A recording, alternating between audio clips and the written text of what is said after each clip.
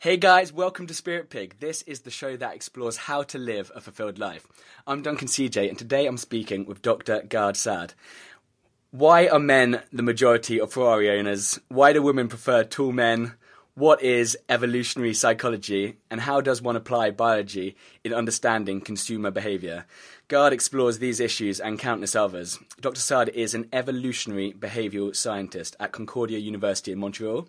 He's the author of multiple titles, including The Consumer Instinct, What Juicy Burgers, Ferraris, Pornography and Gift-Giving Reveal About Human Nature. I love that title.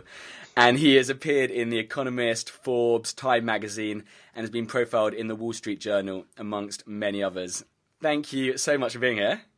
Thank you so much for having me. Pleasure. I mentioned it just before we click record. I think, this is going to be a fun one. You've done some absolutely fascinating studies, and they're just some completely different range of ones, but they're hilarious and amazing. So I'm really excited to jump into them.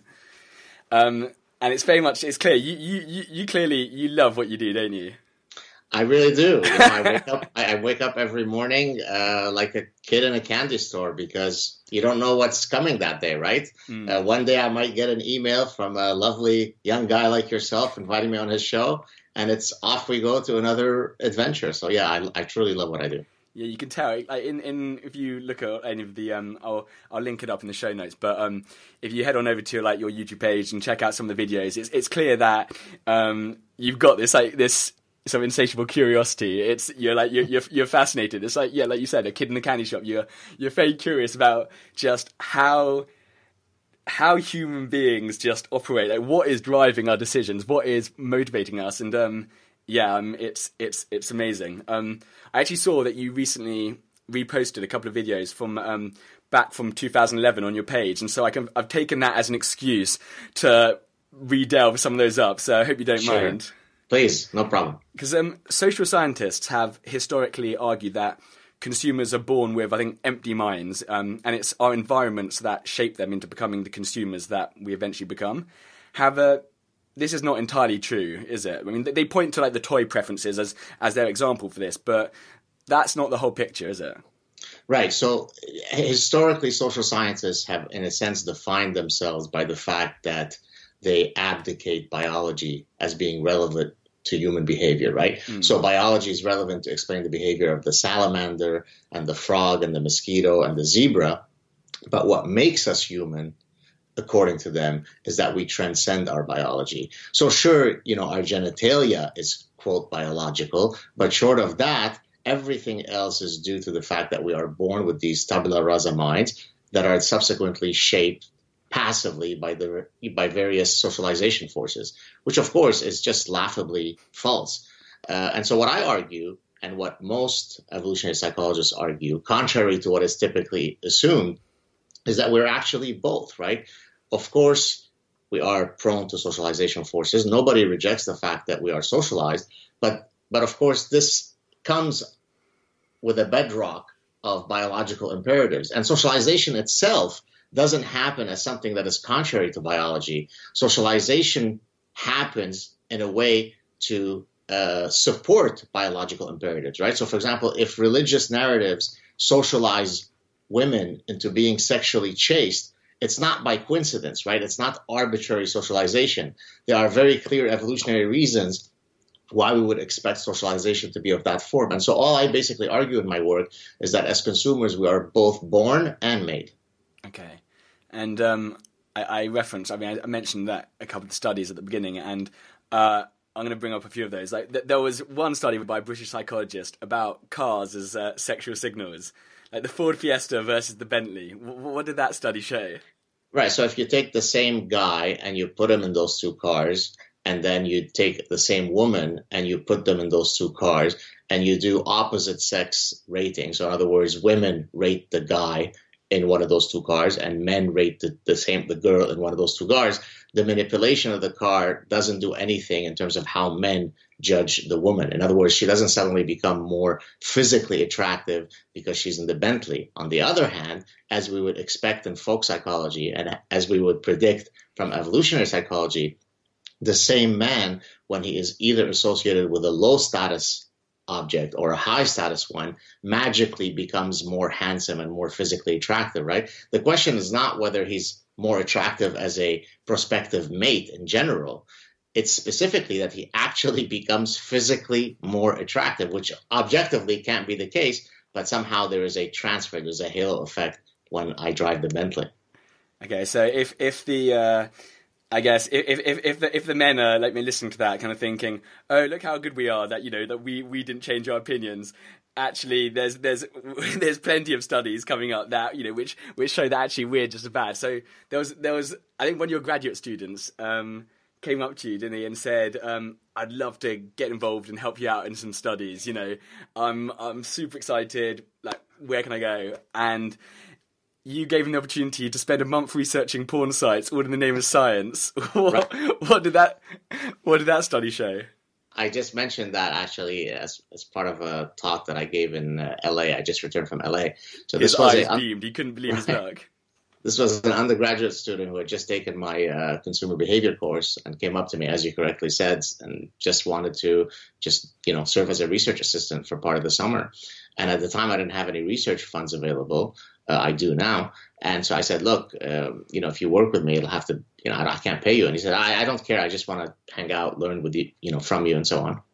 And so, as you said, I gave him the task of surfing online porn sites. But specifically what I was asking him to do is go to places where female escorts advertise themselves and find as many countries where this is happening, portals from as many countries as possible. And I specifically wanted him to simply code their advertised morphological measurements, right? So typically when a woman is advertising herself, she says, my name is Anna, here's my height, here's my weight, here is my waist, my hips, right? And so I was specifically interested in the waist to hip ratio because we know from evolutionary psychology that there are certain physical traits that both men and women find attractive in the opposite sex. And there are evolutionary reasons for those preferences. Those preferences are not due to Cosmopolitan and Elle magazine and Hollywood images. Those preferences exist for the same reasons that other species also exhibit sex-specific preferences when they're choosing their mates, right? This is exactly what we would expect. And so in this particular case, we know that men prefer the hourglass figure, and there are some very compelling reasons why, evolutionarily speaking, they would prefer this figure. And so this student in question collected data from 48 different countries. If you had to do this prior to the internet, it would have taken you forever to do it. And I think, I can't remember exactly how long it took him, maybe 2 weeks. I don't remember the exact amount, but, in a few weeks, somewhere between, a couple of days to 2 weeks or around there, he was able to code data from 48 countries. And then the final average was 0.72, meaning the waist to hip ratio was 0.72. And that's exactly what you would expect. The range should be between 0.68 to 0.72. And so this makes it very difficult for the people who argue that it's all due to socialization to do so, because I'm specifically collecting data from such a extraordinarily broad range of cultures that it would be quite extraordinarily coincidental that they've all been socialized to prefer the exact same body shape. So there you have it. And so, okay, so another one, there was like romance novels. I read another one like all around the world and, predominantly by women. And these books, whether you're talking about, England, Japan, Africa, South America, there's a male archetype or the hero in the romance novels, and they're almost identical, aren't they? Regardless of country, regardless of any of these things, the male archetype is almost like a carbon copy around the world. And is this the same concept? But for so we're talking about the hourglass for women. This is like the male version, that what women look for in men. What is this archetype?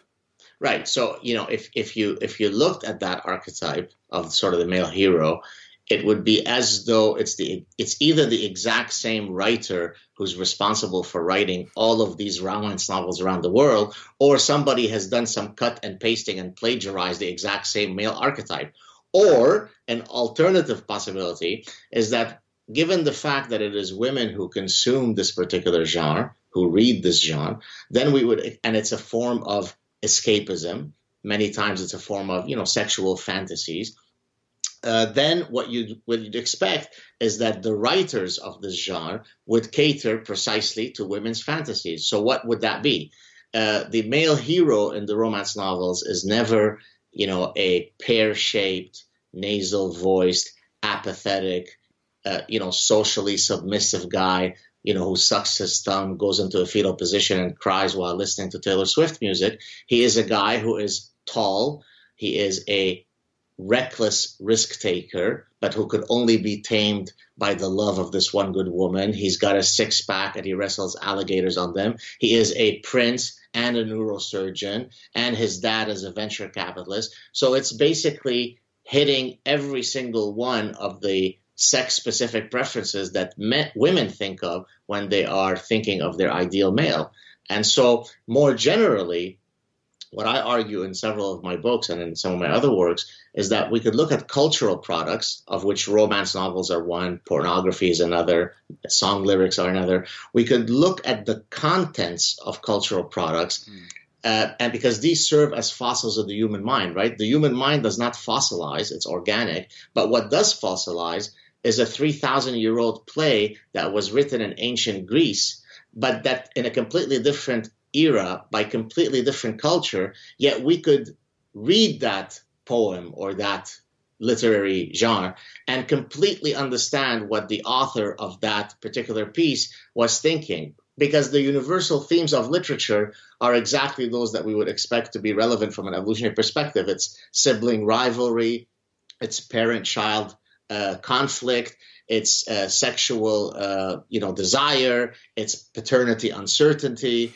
it's social status. And so you basically have 6 or 7 underlying themes that drive much of movie plots and, television plots and song lyrics. And so what I basically argue is that if you really want to understand the evolution of the human mind, study the cultural products that human minds create, and you really understand what tickles our fancy.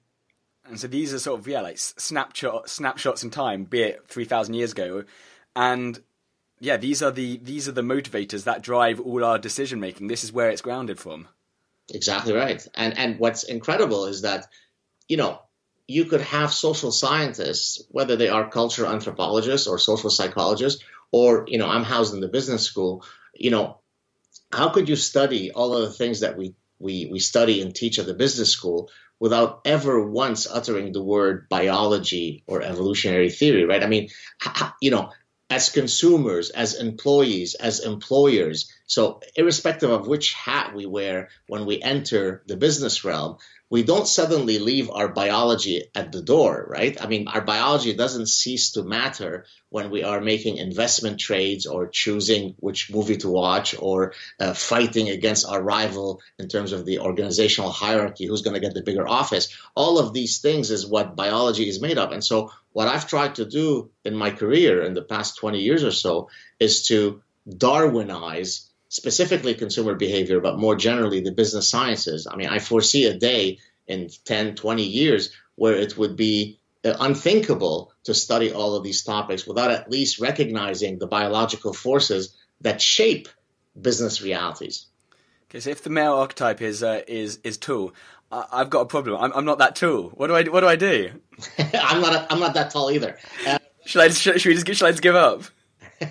Well, the good news is that mate choice, to use fancy language, and then I'll explain what I mean. Mate choice is a multi-attribute process. So what does that mean? Typically, you are choosing the best package possible, certainly for long-term mates. In other words, while you may score low on height, you may make up for it by many other traits that are very desirable to women. I don't. So that's you've got nothing. You score poorly on everything. Okay, well, enjoy your life of celibacy then. No, so basically, you could be short, but you could be very socially dominant. You could be short, and you could be a very powerful man, right? I tell the story just to not speak about myself. I tell a story of one of my brothers who is he's very short, probably less than 5'4", but he walks around as though he's 6'4". He's a guy who's, he was a Olympic judo champion. I mean, he wasn't an Olympic champion. He represented Lebanon in the Montreal Olympics, but he didn't step on the medal podium. So he was a big judo champion. He's a guy who was very wealthy. He had Ferraris and Aston Martin and so on. And so when he would approach women, he approached them with all of the cues of self-confidence that one could hope to have.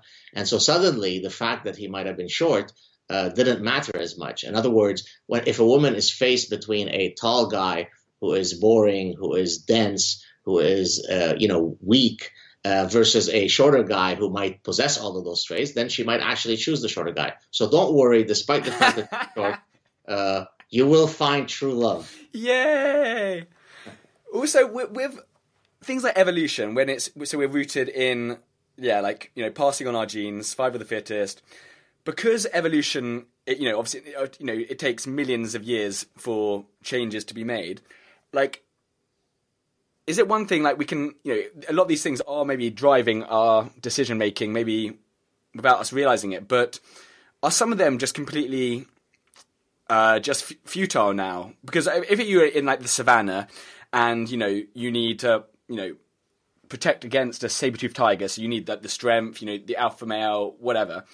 Now that we're living, this society is so different, is this just like evolution is just, it's going to just slowly catch up? Or how, what? Right. I don't really know what exactly the question is. Yeah, that's a good question. So I'll answer it in two ways.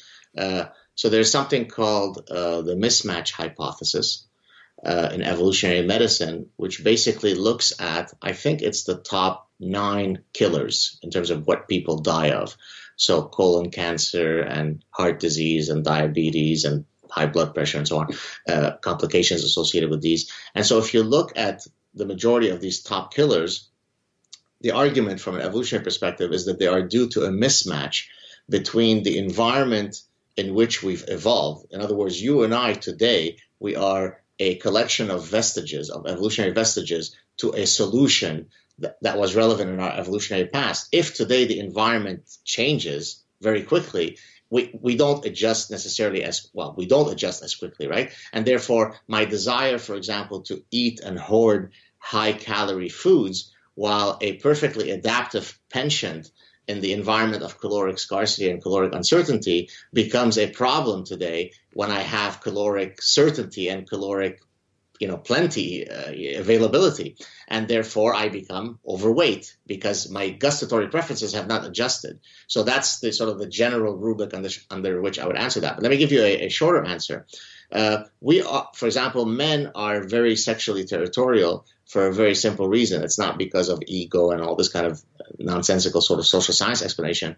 It's really due to the fact that we've evolved a cognitive, behavioral, and affective system to thwart paternity uncertainty. In other words, you and I have ancestors where the males of our ancestors really cared about their women not straying, because if the women strayed and we are a biparental species, then the males are going to be investing for a very long time in possible offspring who are not theirs, right? And therefore, we've evolved this very, very a strong response to the possibility of sexual infidelity from the part of our women. Now, you might argue, though, today we have DNA paternity testing, right? I could just go to a service and find out very easily if that child is mine or not. So maybe I should no longer be sexually territorial and sexually jealous. Of course, the reality is that my brain doesn't adjust because, 20 years ago, we developed the technology for DNA paternity testing. My brain is a vestige of a very, very long evolutionary process. Give me the right selection environments for sexual territoriality to not be relevant for many, many years, and then I might no longer have those particular mechanisms. It's fascinating. Compulsive buying is almost exclusively a female affliction, when That's right. Pathological gambling is almost exclusively a male affliction. And this is true irrespective of culture. Why do you believe that is? Right. So in my first book, and then in a subsequent, so my first book was an academic book, The Evolutionary Basis of Consumption, and then in a later trade book, which was meant for the masses, the Consuming Instinct, I dedicate a chapter in each of these two books for what I call dark side consumption, right? So typically, if you think that we are adaptive creatures, then you would think that the types of behaviors that we engage in are ones that hopefully result in beneficial outcomes. But then why do we succumb to traps that result in deleterious outcomes, such as, and so the examples to expand the ones that you listed, pathological gambling, compulsive buying, pornographic addiction, eating disorders, excessive sun tanning, all of these have deleterious consequences, yet they manifest themselves in extraordinarily sex-specific ways. Pornographic addictions, pathological gambling, excessive risk-taking, male-based, eating disorders, compulsive buying, and are female-based. Now, why do these things happen? So I'll just first answer it generally, and then I can drill down to a specific one. I argue that they are maladaptive misfirings of an otherwise adaptive process. So think about, for example, OCD, obsessive compulsive disorder. Well, OCD is when someone becomes stuck in an infinite loop of checking. So, for example, if you suffer from germ contamination fear of OCD, you repeatedly wash your hands, but it becomes dysfunctional because you spend 8 hours washing your hands. You no longer go to work. You no longer get out of the house, and the skin is falling off your hands because you're washing it with scalding hot water, right? If you go and check that the lock is closed of your back door in your house, but you do it one time or twice, that's fine. If you sit there for 6 hours rechecking it because you're stuck in an infinite loop, it's not good. But now, how do we explain that evolutionarily speaking? Well, to scan the environment for environmental threats is perfectly adaptive. What happens, though, when it becomes maladaptive, when it misfires. In this case, it becomes a hyperactive misfiring of this otherwise adaptive mechanism, right? Typically, if you and I face a threat, we tend to it.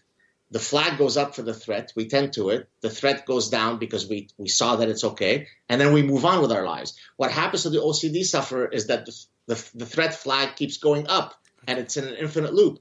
So now let's link it to some of these manifestations. Take, for example, compulsive buying. Well, compulsive buying, I predicted, even before I delved into the literature to find out what it is that women compulsively buy, I knew that it wasn't a domain general affliction. What I mean by that is I knew that it wasn't that they were hoarding lawnmowers and hammers and toothpaste. Instead, I could predict, and then I found out to be true by looking at the literature, that they would probably be hoarding beautification products. Why? Because you have an adaptive mechanism, which is, as a woman, I need to beautify myself to be attractive on the mating market, but then it goes on hyper mode, it goes on hyperdrive, and therefore the compulsive buyer, the one who is psychiatrically afflicted with this disorder, starts hoarding endless beautification products. It's usually high heels, it's cosmetics, it's sexy clothes, right? So it's not as though it's just a general hoarding mechanism. She is specifically hoarding things that are related to mating. If we look at pathological gambling, or let's do, for example, pornographic addiction, right? Well, what happens in pornographic addiction? Men have evolved a visual system that very rapidly results in sexual arousal. And the specific thing that makes men aroused are visual stimuli. And there are very clear evolutionary reasons for that, because men should try to take as many advantages as possible from any short-term mating opportunities that arise, if only because that's a way that you increase your reproductive fitness, you spread your genes, so to speak. And therefore, what pornography does is it piggybacks on that process. So you mean I could go to a place called the internet and I could surf as many readily available, nubile, young, sexy women who are ready to, quote, mate with me. And so it becomes easy. So it's not as though men have evolved a gene for pornography, as people wrongly think. It's that pornography is piggybacking on a visual system that already exists to be easily triggered by stimuli, and now pornography piggybacks on it. And so what I do in my books is I take each of these dark side consumption acts and I explain their biological roots. Fascinating. Because it's counterintuitive, isn't it? When you're just looking at this, like, why is somebody going down to the casino and wasting all their money if, it's almost, it's for that very reason that, maybe inside they know that status is important, or money, or that's kind of what's internally driving them. So they're trying to get that, but through a dark way. Exactly. So it's for the exact same reason that bank robbers are exclusively or almost exclusively male, right? So men have many different strategies that are available for them to garner resources, to achieve social status, right? So this is how evolutionary psychology is actually non-deterministic, right? The underlying mechanism, must seek social status, must have resources, is what makes you and I similar. But the manner by which we instantiate that particular drive is very different. If I am a great soccer player, I might get all the women through that. If you are a great musician, you might get it through that, and he might get it, right? And then there is some low status, unemployed, young male who has no other alternative other than succumb to the allure of pathological gambling, because maybe this time I'll hit the big lottery and then I can show those girls my Maserati. And so we would expect that, demographically speaking, the types of pathological gamblers that are most likely to be within that demographic are young. Now, that doesn't mean that older rich men don't also gamble, but in terms of pathological gambling, the demographic is young, unemployed, low status males. So it's almost like in their head, it's like, this is a fast track to what I want. This is a sort of, people who get drawn to the sort of the get rich quick schemes or stuff like that. It's a fast track. Fascinating. Exactly. And more generally, I mean, risk taking in general, whether it be physical risk taking, or in this case, we're talking about financial risk taking or crime related risk taking, right? I mean, you would think that's quite extraordinary that somebody finds it a good bet to go into a bank to rob the bank when they might face 30 years in prison, right? But the reality is that based on his mental calculus, that's a bet worth taking, because if I'm able, I mean, obviously he's not thinking I'm going to do this with the desire of hopefully ending up in federal prison for 30 years, right? So if I can get away with it, which he probably overestimates the likelihood of him being able to get away with it and not get caught, and if I could score that $300,000 thing, boy, that's going to set me nicely. Now, again, sometimes you could consciously be thinking from an evolutionary perspective. Other times, you may not know the evolutionary reasons, but it's still driving you nonetheless. So, for example, if we go to women behavior, I've done another set of studies with another one of my doctoral students, where we looked at how women beautify themselves across the menstrual cycle. And it turns out that they are most likely to beautify themselves or sexually signal during the ovulatory phase, when they are ovulating. Now, that doesn't mean that women consciously, chart their ovulatory cycle and say, oh, gee, look, I'm ovulating, let me dress with a miniskirt. But the mechanism is already built in, right? I feel more sexy during mid-cycle. I feel more desirable. I'm more open to meeting men and eliciting their attention. I feel less bloated and unattractive. And so the evolutionary mechanisms are working in the background. It doesn't necessarily mean when we explain something via evolution that it is a conscious process, right? I mean, we breathe, and that's an adaptation, and yet we don't sit there and say, oh, gee, I'm breathing because of the following evolutionary reasons. It just happens, right? It's interesting. When you were describing both of those, a word that suddenly popped in my head, which is kind of like, whether you're looking at the female version or the male version, I guess both on both sides is connection, isn't it? They're both looking for that moment of connection, whether it's through the reproduction, but that moment of contact, and we just go about it in different ways. Exactly. And what evolutionary psychology allows you to do, if we stick with sex differences, is that it offers you a framework to precisely predict when we should expect no sex differences. For certain things, there should be no differences across men and women.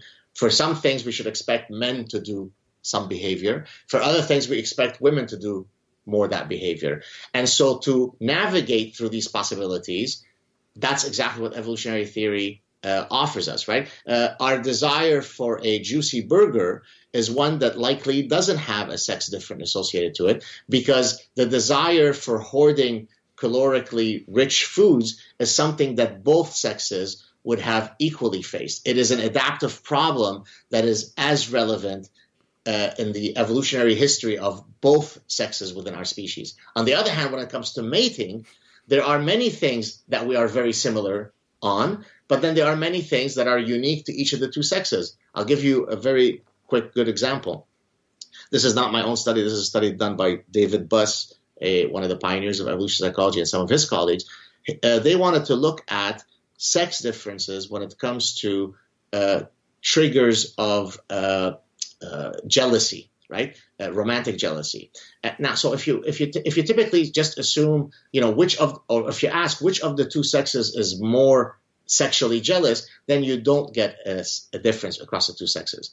But then if you drill down and say, but wait a minute, there might be different triggers that elicit jealousy. For example, it could be due to sexual infidelity, or it could be to emotional infidelity. Now I'm going to expect and predict a sex difference. And so here's what they did.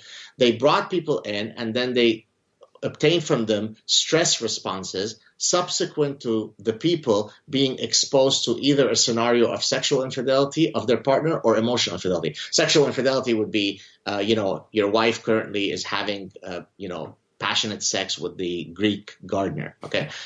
On the other hand, emotional infidelity would be, your partner meets his or her colleague every day at work. They go for lunch. They really have formed a strong emotional bond. She laughs at his jokes. She really understands it, right? No sex, but a strong emotional relationship is forming. So guess what the results show? When it comes to men, the greater elicitor of jealousy is sexual infidelity. When it comes to women, the greater elicitor of jealousy is emotional infidelity. Now, that doesn't mean that they are pleased about the thought of their men cheating on another woman. Of course, they're not very accepting of it, but they're even more unaccepting if a man forms a bond with another woman. Now, what is the evolutionary reason for that sex difference? For men, the greatest threat to their genetic interest is paternity uncertainty. Therefore, if you sleep with another man, you have violated a truly unforgivable red line. On the other hand, for women, the greatest threats to their genetic interest is if their long-term partner removes his investment from the union. And the best predictor of that removal is not whether I have a meaningless sexual encounter with another woman one time only and I'll never see her again. It's if I form an emotional bond with another woman, that is a much greater predictor of my eventually leaving you. And that's why when men cheat on a woman and then they say very genuinely, maybe in a klutzy way, but they very genuinely say, she meant nothing to me. It was a one-time thing. They are genuinely signaling that there is no threat to our union. Now that I'm not justifying that action. And of course, we also have moral restraint. We could stop ourselves from doing it, but that's really what's happening. So this shows you how an evolutionary lens allowed us to identify a sex difference, which we wouldn't have been able to identify if we didn't come with that illuminating light of evolution. God damn it, this is good.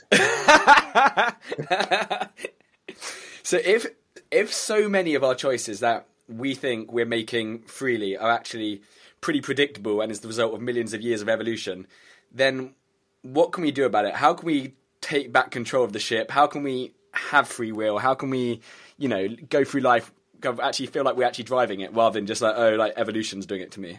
Right.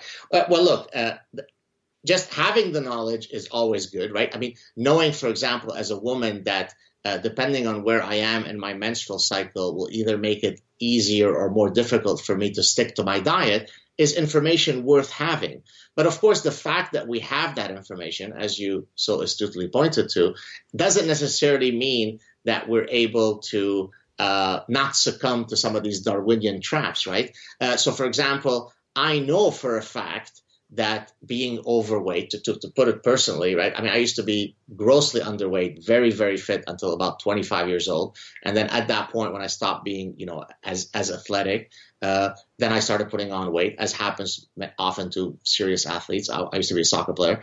And so I have known, it's not as though I'm unaware of the fact that being overweight is not good for your health, right? If you want to live to 95, you better be typically thinner rather than overweight, right? And yet, it's very, very hard to ever lose weight, or at least to keep it off, right?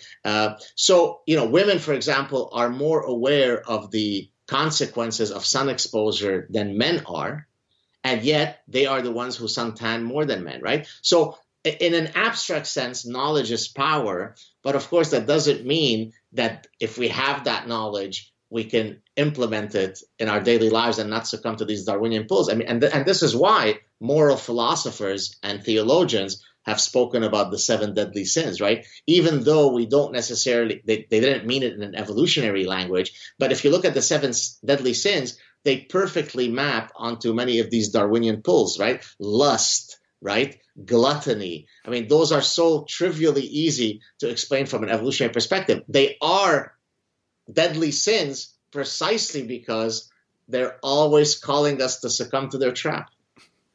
What does a fulfilled life mean to you? A fulfilled life is a cerebral life. It's a life, that allows me to always learn, always discover new intellectual landscapes. And it's also a life that allows me to form wonderful unions with other people.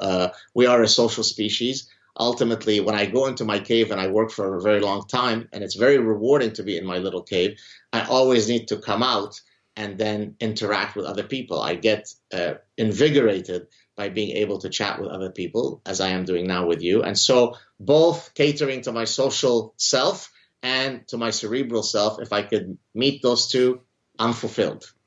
What is one thing our listeners can start doing today that will have a big positive impact on their lives?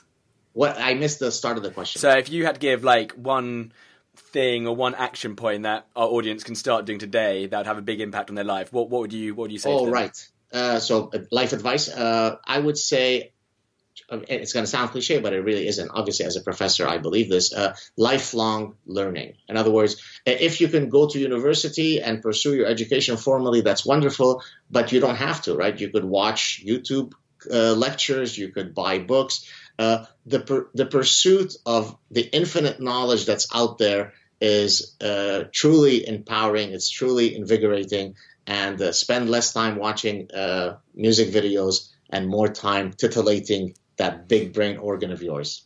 I totally agree. I loved my time at school. I had a wonderful time at university, but I was kind of just going through the motions of the education there, and I have only recently sort of fallen in love with learning after university, when suddenly it was just like reading books and TED Talks, and it's been I totally back up what you just said. Last but not least, how can people find out more about you, your work? Where can we send them? Right. So I have a YouTube channel called The Sad Truth. It's a play on SAD, but my last name is SAAD, right? So The Sad Truth. It's easy to find. So you could either do a search on that or just do my name, Gad Saad. You could follow me on Twitter at Gad, GAD, and I also have a public Facebook page. I don't remember the exact URL, but I should be easy to find. This has been absolutely fascinating. I was learning those studies, and it just absolutely fascinating stuff. Thank you so much for saying yes. Thank you for imparting all your knowledge and wisdom on us. And it's been a great conversation. I appreciate it. Thank you so much for having me. Cheers.